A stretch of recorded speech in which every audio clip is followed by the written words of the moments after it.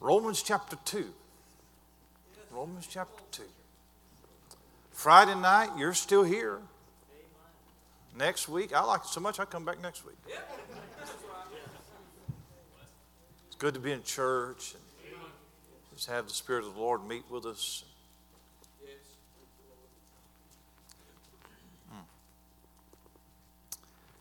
I'm going to take a risk tonight. And the risk is it's Friday night. You've been here all week. In fact, y'all been here 2 weeks. So there's probably weariness of the flesh. And you're going to have to listen on purpose tonight, okay? I am going somewhere. I'm headed somewhere in the text, but it's going to take me a little while to get there. And so if you'll just listen on purpose until I get to where I'm headed, and you'll know when I get there. And if we all get there together, it'd be wonderful. Several weeks ago, I was invited to preach in a Bible conference in Cana, Virginia. It was a Bible conference where the pastor assigned the text to the guest preachers. There was about 4 of us there, I believe, that week. And I get into 2 or 3 of these every year where the pastor will have us preach through a book or a chapter or something along those lines. Back in June, we did one in Knoxville, Tennessee, and we preached through the book of Jude. And the way that it typically would work is on Monday night, you are assigned ahead of time the speaking schedule and the text. And so on Monday night, the first guy gets up and he preaches from Jude verse 1. Then immediately after, the next preacher gets up, he's got verse 2. You come back the next morning services, and throughout the week, we eventually preach through the entire book by 1 or 2 verses at a time. The rule always is you can go back in the text, you cannot go forward in the text, you can't get on the next guy's verse. That would not be fair. So in the last week of December, we were preaching in one in Virginia, and the preacher had assigned text from Romans 1 through 5. We were preaching through those 5 chapters, not verse by verse, but just isolated texts. And one of the texts that I had been assigned was Romans 2 and verse 11. For there is no respect of persons with God. Now, whenever you approach a standalone text, the first thing to bear in mind is that it is probably not meant to be a standalone text. Expository preaching is when you preach a passage, a paragraph, a chapter. Textual preaching is when you preach a single text. Probably the master of textual preaching was Charles Haddon Spurgeon. When you read his sermons in the Metropolitan Tabernacle pulpit, most of his sermons are from one single verse. Now, obviously, if you are preaching from just a single text, you are preaching the Bible. But there is the danger that you avoid the surrounding context. Every text is part of a broader context. And so even this verse number 11, stands in the middle of a much broader context on the judgment of God. Really, if you back up to chapter 1 and verse number 18, Paul has begun to lay out the condemnation of man. Because only when a man feels his condemnation will he plead for mercy. Paul knew that you must get a man lost before you can get him saved. That's what Romans 1, 2, and 3 is all about. And in the middle of all of this condemnation and all of this judgment in these 3 chapters, we read, for there is no respect of persons with God. In Romans chapter 1, the heathen are judged. The immoral man that is described in the second half of that chapter, that frankly is characteristic of much of America and Western culture, the heathen man. In Romans chapter 2, it is the hypocrite that is being judged, the man who judges others by a different standard than he judges himself, and he boasts of his own goodness. In chapter 3, it is the Hebrew that's being judged. It's the Jew who boasts of his heritage and his religious rituals, and he thinks that he has favor with God just because of his nationality. And Paul concludes that the verdict is that all are condemned before God. That's the argument that Paul's going to make in these chapters. I imagine that when some of the Jewish brethren would read Romans chapter 1, they would probably say a big amen at the end of it, because Paul had really hit the nail on the head. He had really nailed those heathens' hides to the wall who had no knowledge of God. I mean, the way that they live, they're going to hell and they deserve it. And by the way, it's easy for you and I to take the same attitude. The drunk, the doper, the sodomite, the murderer, the rebel, they deserve judgment, and they're going to get it one day. But if that's all that you get out of chapter 1, then you're not ready for chapter 2. Because in chapter 2, the same judgment that is reserved for that immoral, heathen, pagan man is reserved for the religious man who still does not know God. I believe that our world has a very wrong concept of God. Most do not believe that God is a God of judgment. He would never send anybody to hell. The preacher who preaches that God is always just a God of love and he never preaches on the wrath of God, he paints a very distorted picture of God. But then there are some who say, well, God will judge. There is a wrathful judge, but it's for them. It's not for us. I've not done anything bad enough to warrant the judgment of God. I've lived a good life. I'm a moral person. I give to charity. And in Paul's day, there was nobody that was more adamant of the morality than the Jew. And because his view of himself was too high, his view of God was too low. He was a moralist who would read Romans chapter 1 and he would check off the list of all the things that he did not do. And his morality gave him a false sense of security, and it deceived him into believing that he was not worthy of condemnation. And the Jew believed that God would blast the Gentiles. I mean, just blow the Ninevites up. But no Jew believed that he would ever experience this judgment because he was a Jew. His ancestral and his religious trappings made him a special case. And by the way, all over Rossville, Georgia tonight, there are people who believe the exact same thing. My grandmother was a Christian. I belonged to a Baptist church. I've been at my job for 40 years. I've never been in trouble with the law. I pay my taxes. You don't see me at the honky-tonk on Friday night, and you don't hear about me getting drunk, and you've never heard of me beating my wife, and I don't steal anything from my neighbor. And see, all of us can find somebody else that's in just a little bit worse shape than I am to make that the standard of judgment for me. And I can easily go to Romans chapter 1, and I can feel good about myself because that does not apply to me. And that's why Paul writes Romans chapter 2. It is for the moral man, the religious man, the church man who feels self-confident that I'm not as wicked as Romans chapter 1, and I want to excuse myself because I am such a good person. So when you come to Romans chapter 2, you're taking up the theme that the moral man, especially as epitomized by the Jew in that day, is as guilty and worthy of judgment as the immoral man. Paul is going to lay waste to every excuse you have ever made in hopes of avoiding judgment. Now, what would cause a man to be deceived by his own self-righteousness and convince himself that he of all people is too good for judgment? Because the next person you hand a tract to believes that. It's very rare to find somebody that says, yes, preacher, I'm a sinner. I'm going to hell and I deserve it. Nobody thinks that they deserve the wrath of God. And in this chapter, Paul's going to lay out some false views that man has about God that leads him to that ill-fated self-deception. If you will look quickly at verse number 1, and I'm going to try to get to my point just as quick as I can. But man has a flawed view of God's justice. Look at verse number 1. Therefore thou art inexcusable, O man, whosoever thou art that judgest. For wherein thou judgest another, thou condemnest thyself. For thou that judgest doest the same things. Self-righteousness always leads to self-deception. We can point to the sins of the immoral and boast that I don't do those things. But if you look deep down into your heart, you'll discover you're guilty of the same sins. I have never bowed down to an idol. I have had idolatry in my heart. I've been faithful to my wife, and I've never been with another woman. I have had lust in my heart.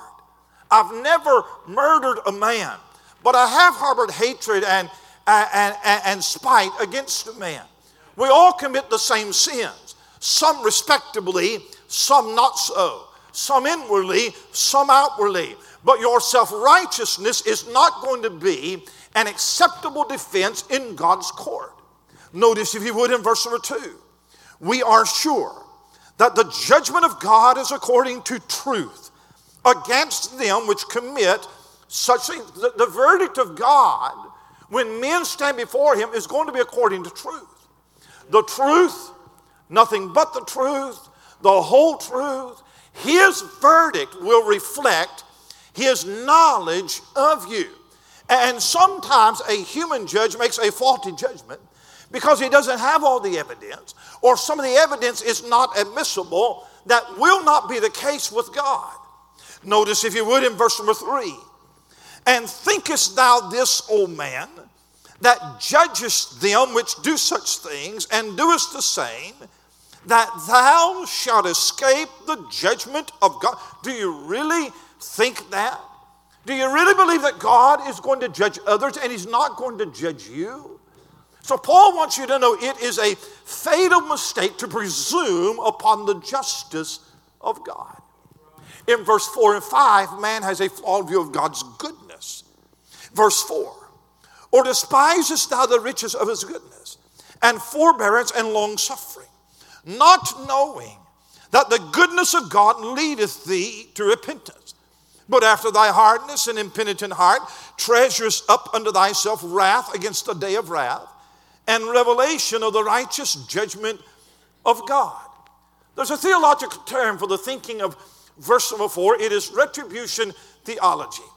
And retribution theology teaches that there is a direct correlation between the life that you live, God's approval of you, and what you will experience in the next life. If in this life you enjoy good things, then that somehow must mean that God approves of you and you will be okay in the life to come. The Jews really believed in retribution theology. They mistook the blessings of God for the approval of God, and that gave them false assurance that they would not be judged by God. But you and I know the fact that somebody enjoys a good life here says absolutely nothing about his eternal destiny.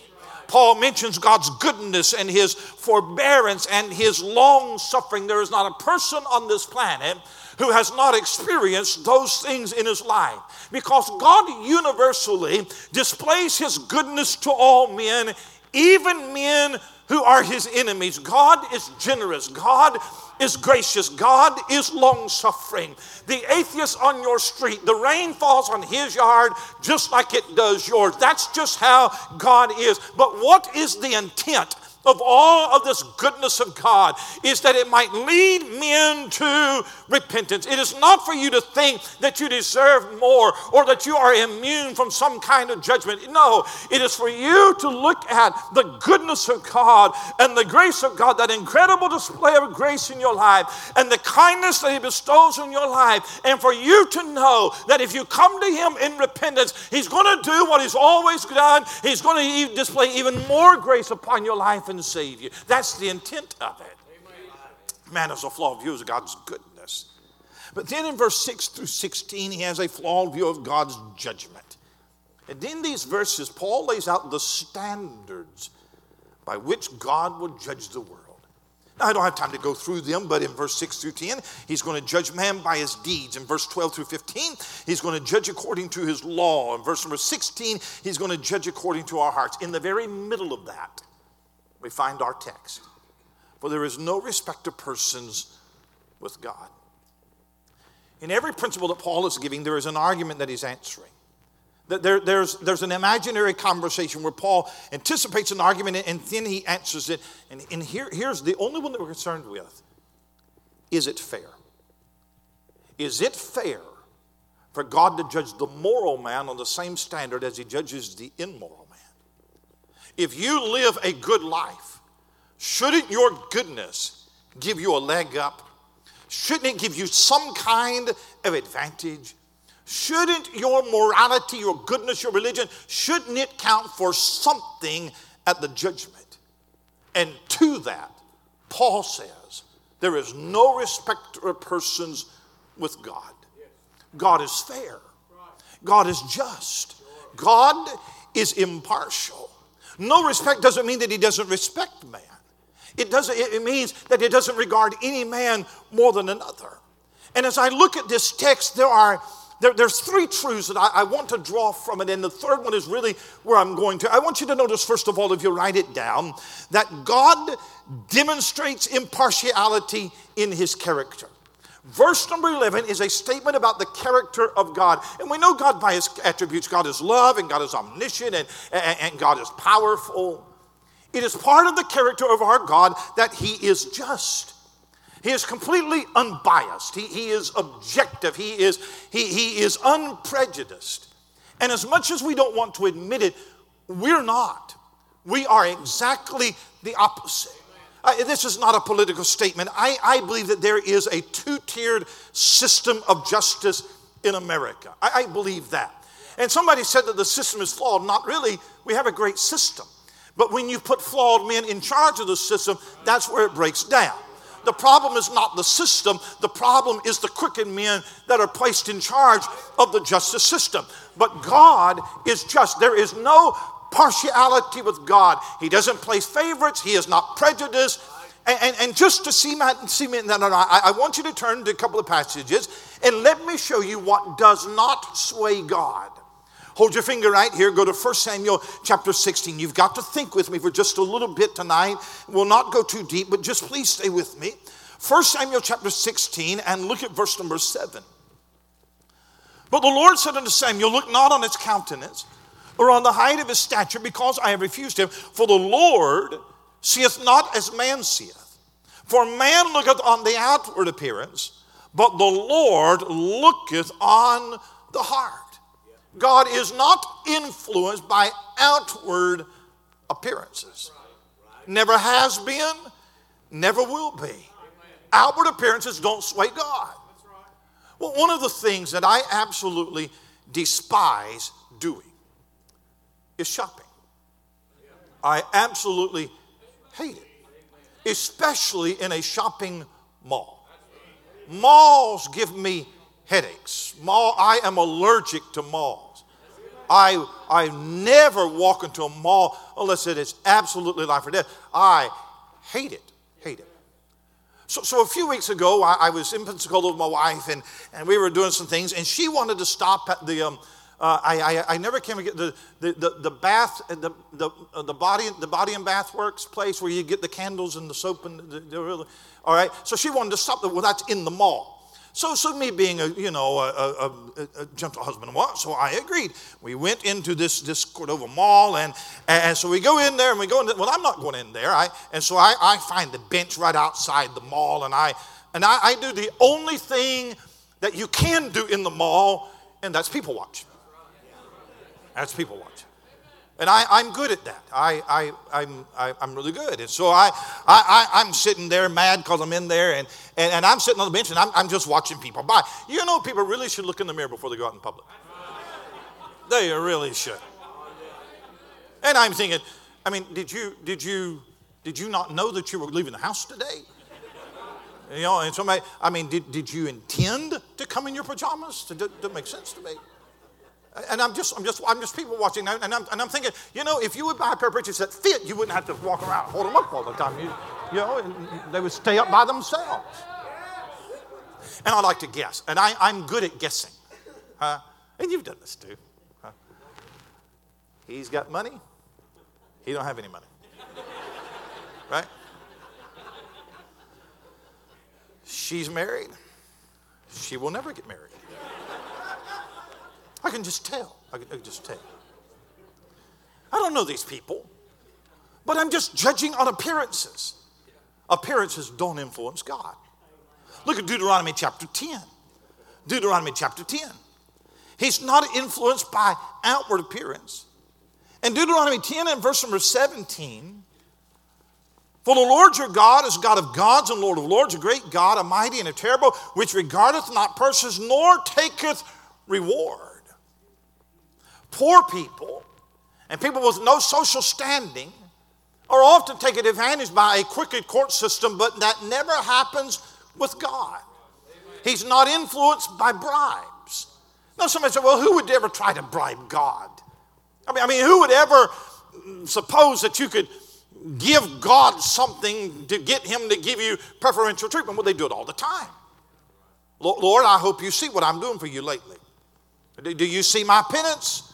Lord, I want you to know I've been here every night of revival meeting. Now, I am expecting it to come back to me somehow. God, you see me putting this offering in? Are you counting it? I'm praying threefold. And listen, I know that God blesses good works, but if you're trying to get off the hook for rejecting Christ and his righteousness, you are not going to be able to manipulate God. He's not influenced by bribes. I'll skip some of these. Go to Galatians chapter 2. Galatians chapter 2. I'll show you something else that doesn't sway God. In Galatians chapter 2. And I'll tell you, young men, something. I always get Galatians, Philippians, Ephesians, Philippians. I always get them. I don't know how you, but here's how you know. Galatians, Ephesians, Philippians, Colossians. Girls eat popcorn. If you remember that, you'll always know it. Galatians chapter 2. Look at verse number 5. Just help you young men. Galatians 2, verse 5. To whom we gave place by subjection, no, not for an hour, that the truth of the gospel might continue with, watch this, but of those who seem to be somewhat, whatsoever they were, it maketh no matter to me, God accepteth no man's person. For they who seem to be somewhat in conference added nothing to me. Now Paul's hearkening back to Acts 15, Jerusalem council over circumcision. He and Barnabas stood up to those apostles.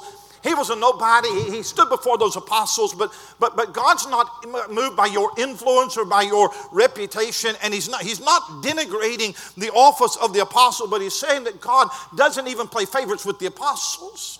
We would say it like this: there are no Christian celebrities as far as God's concerned. He's not influenced by possession. By position. You're in Galatians 2. Look at Galatians 3. Galatians 3, verse 27. For as many as you have been baptized into Christ and put on Christ, there is neither Jew nor Greek, there's neither bond nor free, there's neither male nor female, for you're all one in Christ Jesus. He is impartial to social status. If you have believed on Christ, you are Abraham's seed, even if you don't have a drop of Jewish blood in you.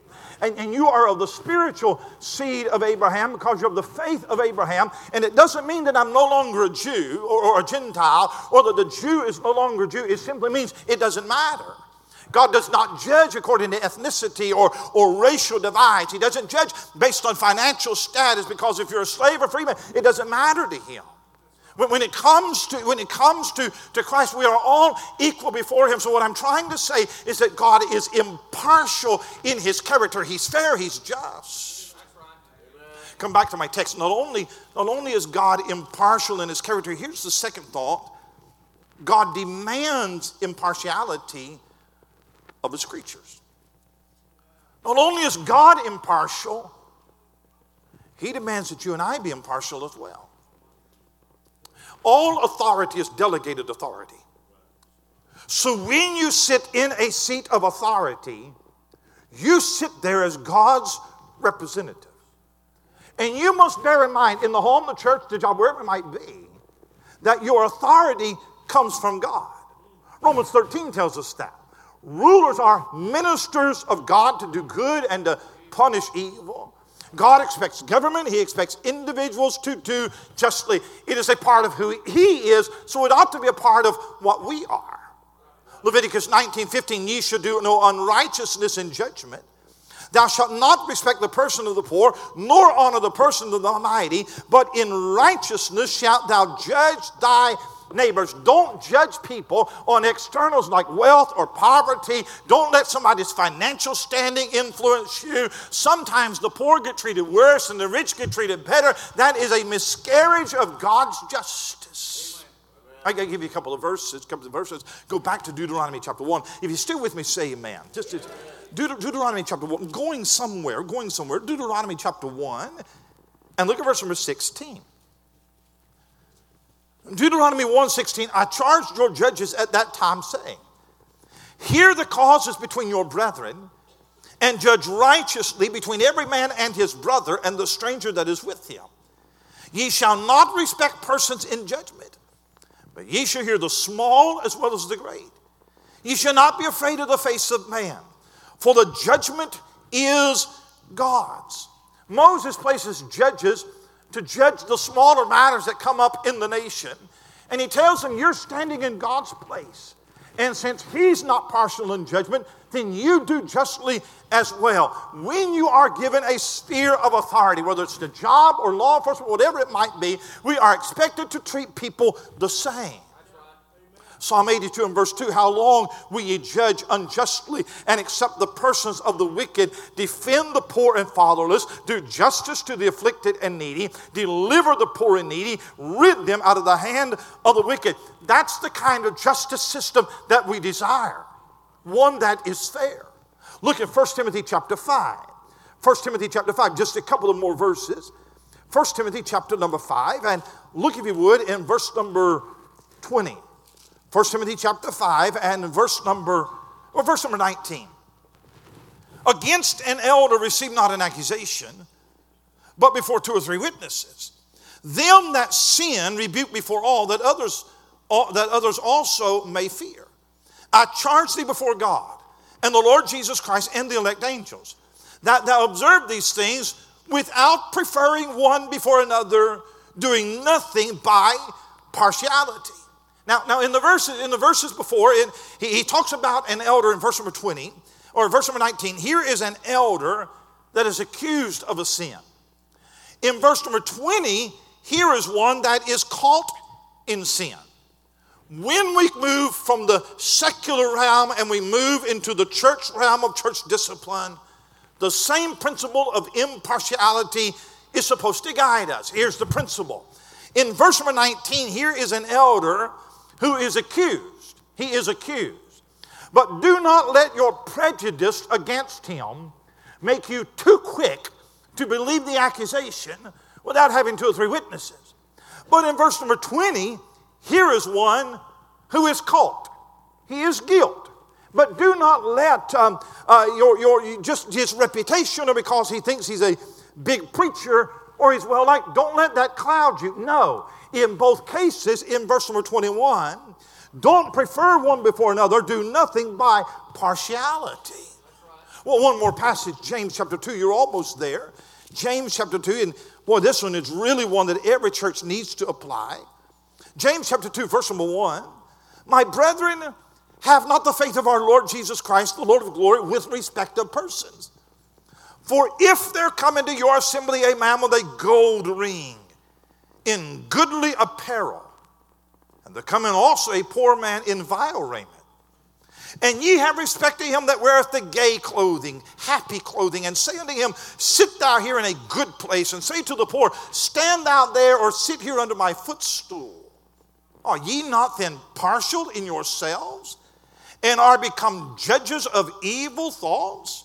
Hearken, my beloved brethren, hath not God chosen the poor of this world rich in faith, and heirs of the kingdom which he hath promised to them that love them? The sinner that walks into your church that is in ragged clothes and he's disheveled, he ought to be treated with the same respect and the same kindness and the same welcome as a man that walks in with a tailor-made suit driving a Lexus in the parking lot. God help us if one is ever desired more than the other. God help us if we ever become spiritual snobs in the church and look down on a brother or a sister just because of their race or their education or their looks or their social status or any other petty external. God help us if we ever do that. Because of our beliefs, we are misunderstood by the lost world, and we are given labels that are simply not true. If you believe homosexuality is a sin, you are a homophobe according to this world. If you believe that the man is the head of the home and in a position of leadership, then you're sexist, or here's the new word, you're a misogynist. That's what you are. Huh? And the truth about it is we're not any of those things. We're not racist. We're not sexist. We're not phobes. We're not bigots. No, we treat people the same. We respect people the same. We love our neighbor regardless of the color of his skin. I have a black man that lives on one side of me. I have a white man that lives on the other side of me. When I grill a steak, I grill one for the black man and I grill one for the white man. I help them both. I get along with both of them equally, and that is how it ought to be. So come back to my text. I'm going there. So here's what we learn. God demonstrates impartiality in his character. God is fair. And then God demands impartiality of his creatures. Here's the third thought. I'm going home. God displays impartiality to the condemned. I come back to the text. And again, notice, it is in the context of condemnation. It is telling you that in the future judgment, God is going to judge all men with impartiality.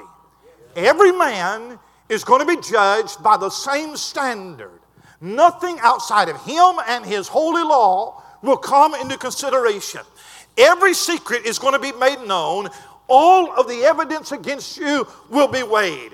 And there will be no favors. There will be no bribes. There will be no two-tiered systems of justice. There will be no special treatment. There is no respect of persons with God in condemnation.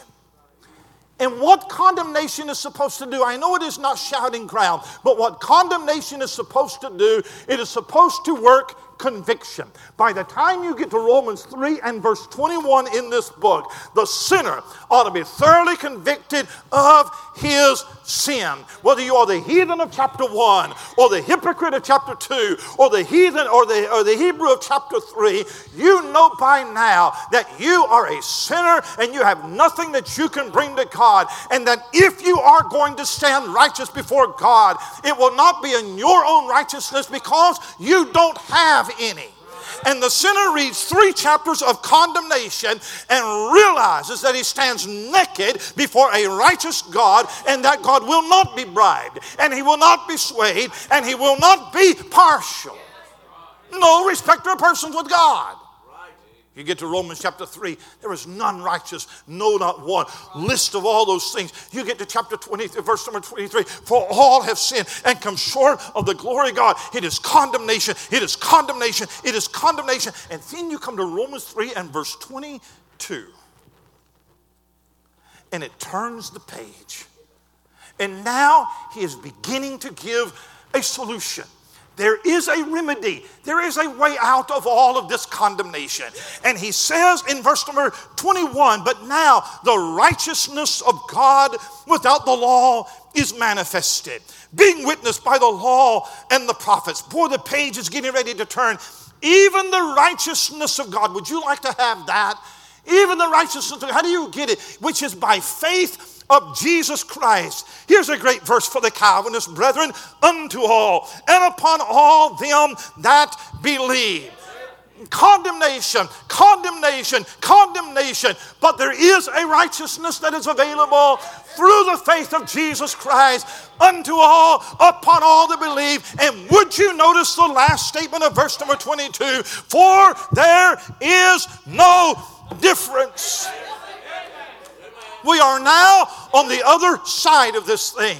Condemnation is over, and Paul is now going to lay out in chapter 3 and chapter 4 the case for justification by faith. And by the way, if you realize that you are condemned, then wouldn't it be interesting to find out that you can be justified? If that God that has condemned you in your sin would somehow turn around and pronounce you righteous, boy, that's what I would want. And Paul says that the same God who is impartial in condemnation is impartial in justification. It will not matter how high up you are when you stand before God. It will not matter how low you are when you stand before God. Being high up will not exclude you from the wrath of God, and being low down will not exclude you from the grace of God. He will condemn all sinners regardless of their status in life, but he will also save any sinner regardless of his lack of status in life. There is no difference. I heard about justice, but then I heard about grace.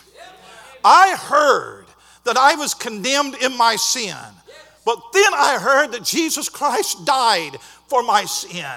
I heard that I was not righteous, but then I heard that he was righteous. And through the miracle of grace, that righteous judge would actually impute the righteousness of his son Jesus Christ to me, that I could literally stand before a righteous and a holy God in the righteousness of his son. That when God looks at all of the evidence, that the evidence also includes the death of his son and the fact that I trusted him, he would see me standing in Christ, not my own. He would see me standing in Christ's righteousness, and he would declare me righteous. Preacher, you don't understand. I'm poor. I have nothing to offer. There is no difference. Preacher, if you knew my past, I've not lived a moral life. There is no difference. But preacher, I come from the wrong side of the tracks. There is no difference. You see, the impartiality of God, it can work against you or it can work for you. And tonight, if you're in this room and you have never been saved, if you reject Jesus Christ, you will stand one day at the judgment of God, and you will face a righteous judge who is completely without favoritism and without prejudice. And his verdict will be based on his perfect knowledge of your life and his impeccable law and his righteous demands. He is not going to consider your nationality. He's not going to look at your wealth. He is not concerned with what you have done in your life. He's not going to see how many followers you have on Facebook. He's not going to check to see how high you made it in society. He's not going to care what you accomplished in your career. What other people think about you will not influence you how he judges you. But there is another side to the coin. I'm glad tonight that he's not just saving rich people, that he's not just saving influential people, because he is impartial in judgment. He is also impartial in salvation. And he saves the moral and the immoral, the Jew and the Gentile, the rich and the poor. And some of you tonight were not of the saving kind. To be honest, he should have passed you up. You should not have been in the line, because some of you were at the bottom of the barrel. Some of you didn't deserve any of this, and you came. You weren't the cream of anybody's crop, and you weren't at the head of anybody's list. You weren't at the top of the class. You weren't who's who of anything, but you came to him and you said, I don't have anything, but I believe your son. Nothing in my hand I bring, simply to the cross I cling. You came to him. You said, I have nothing. I have nothing but Jesus Christ. And you found out that nothing matters to him except Jesus Christ. You can read Romans 2 and verse 11 and you can tremble. And if you're lost, you should. Or you can read Romans 2:11 and you can shout. It depends on which side of the cross that you stand. Thank God that we serve an impartial God. If there had been any other criteria, I would not have made it in. But I simply came. I said, I don't have anything to offer. Can't promise you anything, but I trust him. And I found out that there is no respect of persons with God.